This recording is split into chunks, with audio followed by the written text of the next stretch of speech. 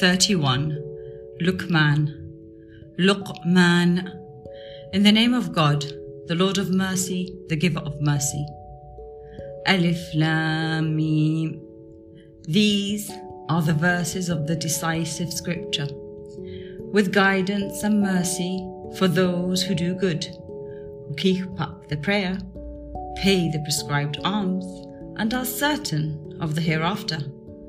These are rightly guided by their Lord, and it is they who will prosper.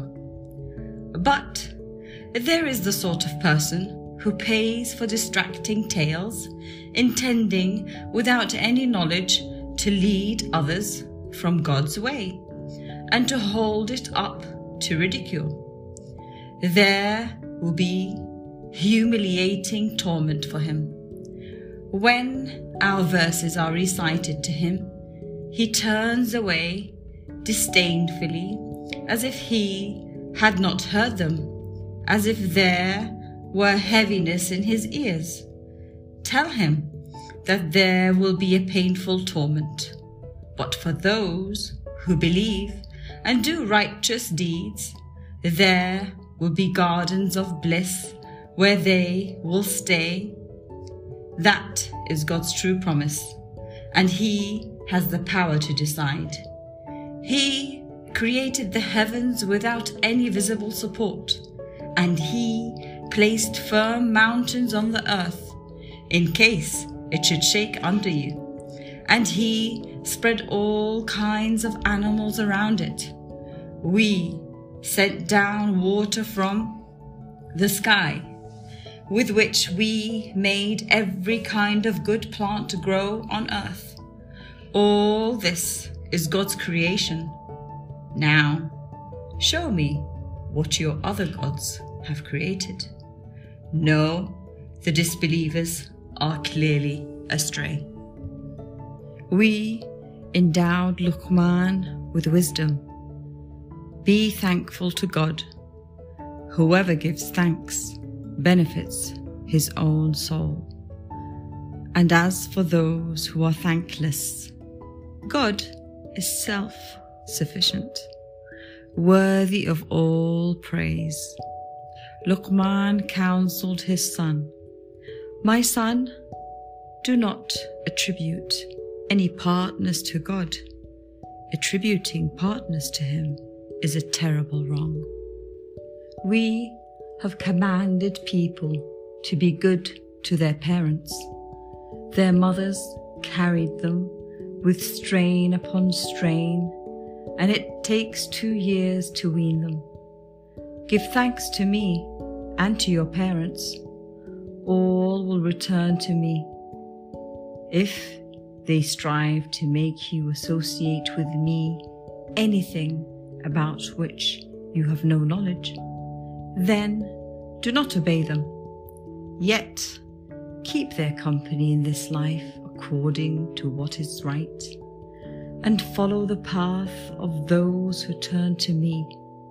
You will all return to me in the end, and I will tell you everything that you have done." And Luqman continued, "My son, if even the weight of a mustard seed were hidden in a rock or anywhere in the heavens or earth, God would bring it to light, for He is all subtle and all aware. Keep up the prayer, my son. Command what is right. Forbid what is wrong. Bear anything that happens to you steadfastly. These are things to be aspired to. Do not turn your nose up at people, nor walk about the place arrogantly, for God does not love arrogant or boastful people. Go at a moderate pace and lower your voice, for the ugliest of all voices is the braying of asses. People, do you not see how God has made what is in the heavens and on the earth useful to you? and has lavished His blessings on you both outwardly and inwardly. Yet, some people argue about God without knowledge or guidance or an illuminating scripture. When they are told, "Follow what God has sent down," they say, "We shall follow what we saw our forefathers following." What? Even if Satan is calling them to the suffering of the blazing flame? Whoever directs himself wholly to God and does good work has grasped the surest handhold, for the outcome of everything is with God. As for those who refuse to do this, do not let their refusal sadden you, Prophet. They will return to us, and we shall tell them what they have done. God knows fully what is in every heart. We let them enjoy themselves for a little while, but we shall drive them to a harsh torment. If you ask them, "Who created the heavens and earth?" they are sure to say, "God." Say, "Praise belongs to God." But most of them do not understand. Everything in the heavens and earth belongs to God. God is self-sufficient and worthy of all praise. If all the trees on earth were pens, and all the seas, with 7 more seas besides, were ink, still God's words would not run out. God has the power to decide. Creating and resurrecting all of you is only like creating or resurrecting a single soul. God is all hearing and all seeing. Prophet, do you not see that God causes the night to merge into day and the day to merge into night? That He has subjected the sun and the moon, each to run its course for a stated term, that He is aware of everything you people do.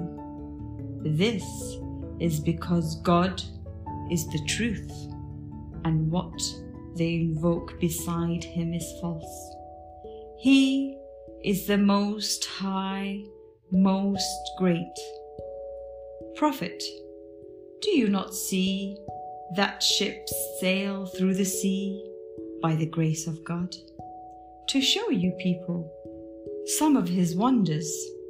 Truly, there are signs in this for every steadfast, thankful person. When the waves loom over those on board like giant shadows, they call out to God, devoting their religion entirely to Him. But when He has delivered them safely to land, some of them waver. Only a treacherous, thankless person refuses to acknowledge our signs. People, be mindful of your Lord and fear a day when no parent will take the place of their child, nor a child will take the place of their parent in any way. God's promise is true, so do not let the present life delude you, nor let the deceiver delude you about God. Knowledge of the hour of resurrection belongs to God. It is He who sends down the relieving rain, and He who knows what is hidden in the womb. No soul knows what it will reap tomorrow, and no soul knows in what land it will die. It is God who is all-knowing and all-aware.